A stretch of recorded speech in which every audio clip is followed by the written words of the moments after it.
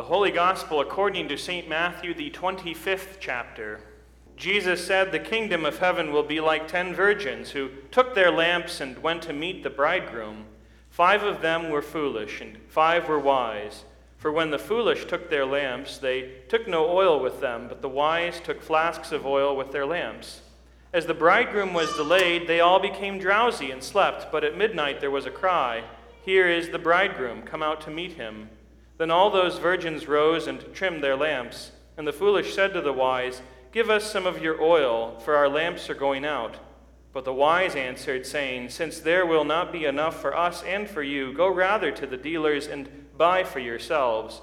And while they were going to buy, the bridegroom came, and those who were ready went in with him to the marriage feast, and the door was shut. Afterward, the other virgins came also, saying, 'Lord, Lord, open to us.' But he answered, 'Truly I say to you, I do not know you. Watch therefore, for you know neither the day nor the hour.'"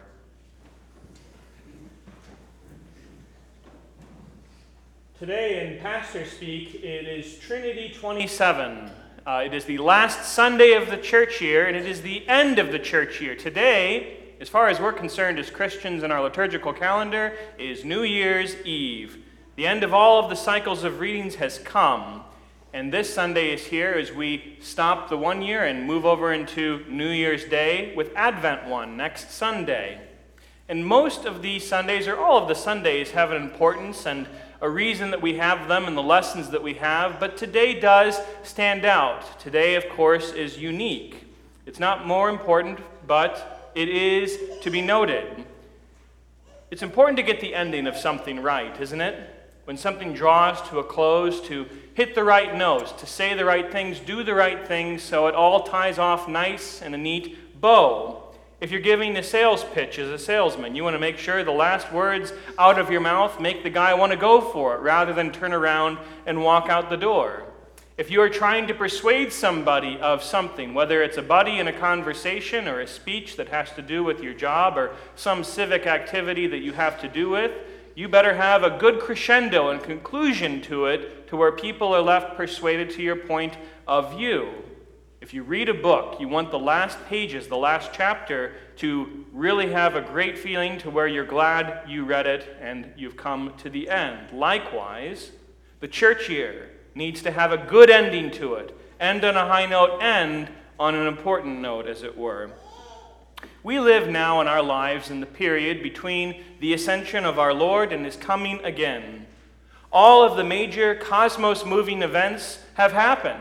The incarnation, where God took on human flesh, the atonement of the world's sins on the cross, the glorious resurrection from the dead, and the conquering of death by that resurrection and His ascension. Pentecost is done too. Now we only have to wait for the one more, the day that Jesus Christ, the eternal Son of God, returns to this world just as He left it, in clouds of glory. And so today it is that we, in this gap, wrap up the 51 weeks in our church year. 51 weeks of talking about our Christ and His work for us. 51 weeks of talking about the Christian and our growth in our Christian faith. And we end with this admonition concerning that last event to happen. We ought to be prepared. Jesus Christ is going to come again in glory. He's going to judge the living and the dead, and we ought to be ready now for it. Every Sunday in the church year, there's a core theme, sort of an idea, a central idea that you can get, and it's usually found in the gospel lesson. It's certainly the case today. And what's more, in that lesson, that parable, it's easy to decipher what our Lord is talking about. The bridegroom who is coming, well, that's easy. That's the Lord Himself. He's talking about Himself, Jesus. The coming is the end of time. The virgins are all those in the church, and the lamps that they are carrying, those are their good works, their works of love and charity. And the oil there or lacking is the oil of faith. And the sleeping that they are doing, well, that is when every person falls asleep in death, and the waking is the last trumpet, and everything happens, the end is here. Now, with that all in mind then, it might be tempting for us to downplay the personal importance of this parable and the Sunday in which we take time to hear it again. We might think this doesn't really have all that much to do with me, and the first reason, which is a common reason for anything in life, because we're so familiar with it, right? We've heard it before, we've read it before, and we all know that familiarity, if it doesn't breed contempt, it can at least breed indifference to something. Okay, how many of you, when you are watching a movie, pull out your DVD player and hit pause so you can read the FBI warning about why you're not supposed to copy and what the penalty is for that? Okay?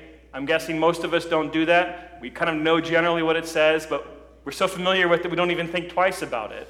And what's more, most of us probably aren't concerned because we're not copying DVDs and selling them. And if that's something you do, I want you to come see me on Monday. We have a lot to talk about. But the second reason we think this might not apply to us or isn't really relevant to us personally is, well, just that. We don't think it actually does apply to us. It's not speaking to me individually. We might say, I'm a Christian, okay? I believe in Jesus Christ. He died for my sins and rose for my justification. I believe I have the forgiveness of sins, and I stand ready now to stand before the Father in his throne eternally. What in the world does this parable have to do with me? Well, a lot, actually, and that's actually the whole point of Jesus giving the parable. It applies just as much to the non-Christian and to the Christian. It is something that the Bible is very clear about, and we have it laid out in our catechisms, if you remember it from your own CEC class. It is possible to be inside of the Holy Christian Church formally, but outside of it spiritually. To be a member of the church, to be an outward Christian, but to not inside be a true Christian. Jesus talks about this in Matthew 7, familiar words to you, I hope. Not everyone who says to me, Lord, Lord, will enter the kingdom of heaven, but the one who does the will of my Father who is in heaven. On that day, many will say to me, Lord, Lord, did we not prophesy in your name, and cast out demons in your name, and do many mighty works in your name? And then I will declare to them, I never knew you. Depart from me, you workers of lawlessness. That's a warning that Jesus is giving us, and it is the warning that we are focusing on in this Sunday as we wrap up the church year. It's what this parable is all about. Last week, when we talked about the separation of the sheep and the goats, that's talking about a clear separation between obvious non-Christians and obvious Christians, those outside of the church. Today, it's a little more subtle.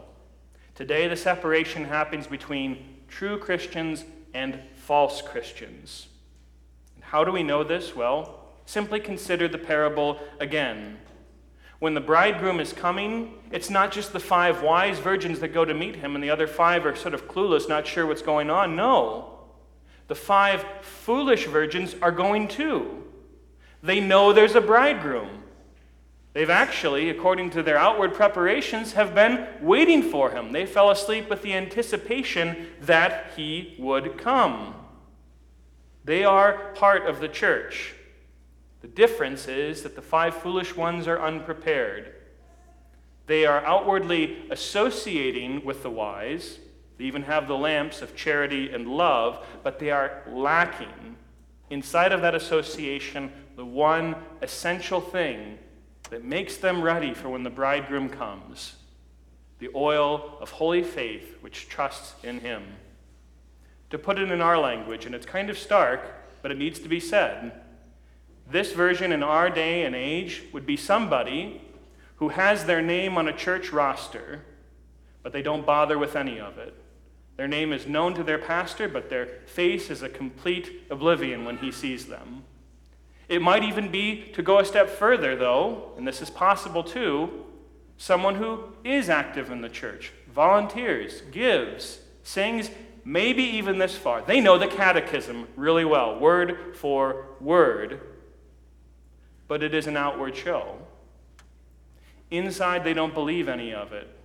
The faith is not there. Now, to be clear, Jesus is not giving this parable, and I'm not preaching about it in this way about it this morning to try and destroy certainty, to try and cast doubt on the faith that we have so that we go home and look in the mirror and say, "Yeesh, am I really saved? Do I really believe?" No, that's not the intent.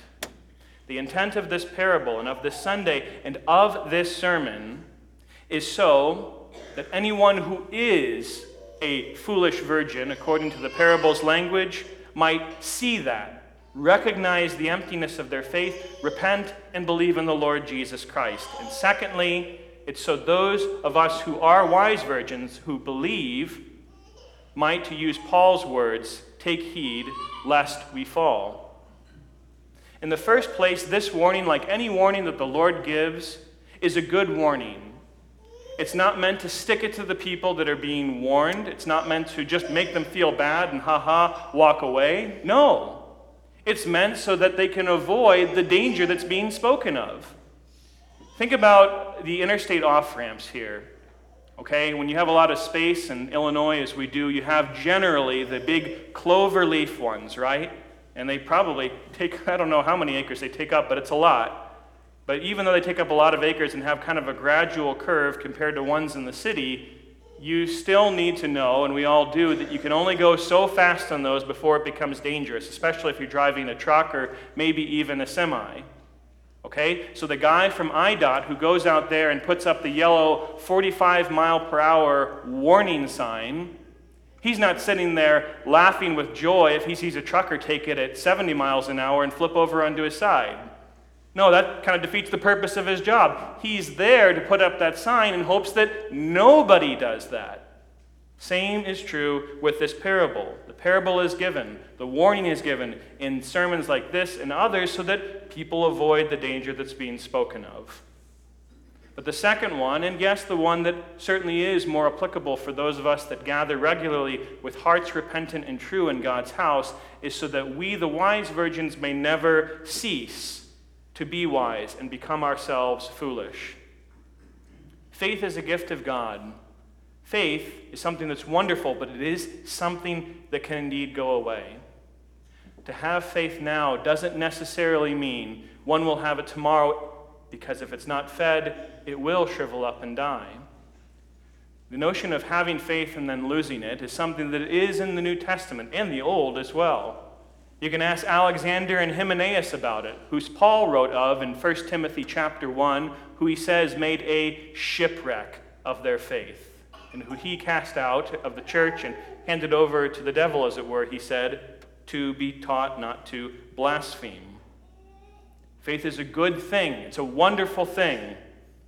By the work of the Holy Spirit, God uses it to give us salvation. But faith is good only so insofar as and so long as we have it and continue to have it. And for that very reason, dear Christians, this is why this parable is just as relevant for you and me and every Christian until that day when the bridegroom does come back in glory. And so let this lesson be for you today what it is intended to be. It is a simple one. Be wise virgins. And to be wise virgins, always be prepared. And to always be prepared, nourish the faith that you have. Make it the priority of your life above all other things. Be about the things whereby it is fed and strengthened. Go to your Lord in prayer. Listen to the Word of God, not just when we're gathered here on Sunday, okay, but when you're home too. Raise your hands if you can't read English. Seeing no takers, great. Go home and read your Bibles this week. Make it a part of your day. You can do it. Be in the Word. Come to the place where Jesus Christ comes and gives you not a memorial meal of his body and blood, but his actual body and blood, and says, on top of that, guess what you get? Forgiveness of sins. That too feeds your faith. Do these things which strengthen up the oil that you have in your lamp, so it is not just full enough, but full to the brim, and ready every day for that bridegroom to come. He is indeed coming. It will be a good day for those of us who are wise virgins. So let us ever endeavor to be and to stay that way. To Jesus Christ be all glory forever. Amen.